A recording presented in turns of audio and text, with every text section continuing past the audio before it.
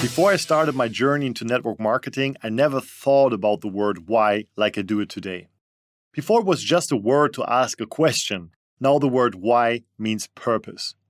A reasonable why is what drives you, what makes you wake up early and go to bed late. It's what makes you go the extra mile, hold on to your dreams and work harder than anyone else. I'm pretty sure you have heard that already, but let me give an example to help you to understand the full power of a strong why. Let's say we are at the rooftop of a very high building. Between those buildings, we will fix a slack line. I offer you $100 if you can walk over to the other side without falling down. Of course, you will be secured by a harness and will be connected to a security line at all times. My question is, would you do it? Okay, I'm pretty sure many of you just said, of course I would do it. It is hard, but the risk is worth the reward. The worst thing that can happen is you will slip and a security rope will catch you. Okay, let's make it a bit harder this time.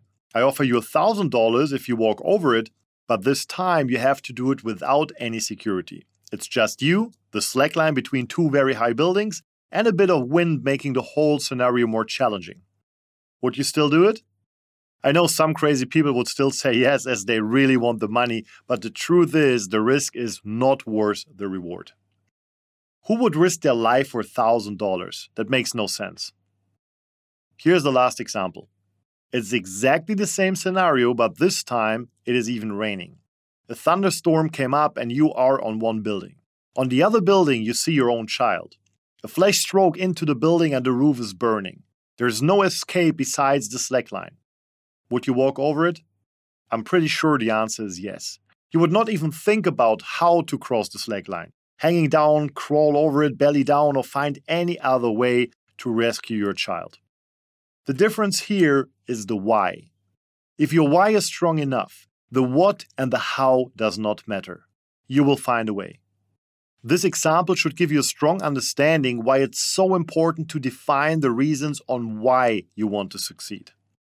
One of the best exercises I've ever done to find my why is called 20 Things. I want you to write down 20 things you would do if money is no object.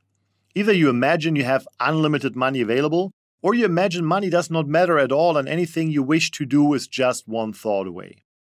The first few things might be materialistic, like where you want to travel, where you want to live, what kind of house you want to build, or what kind of car you want to own.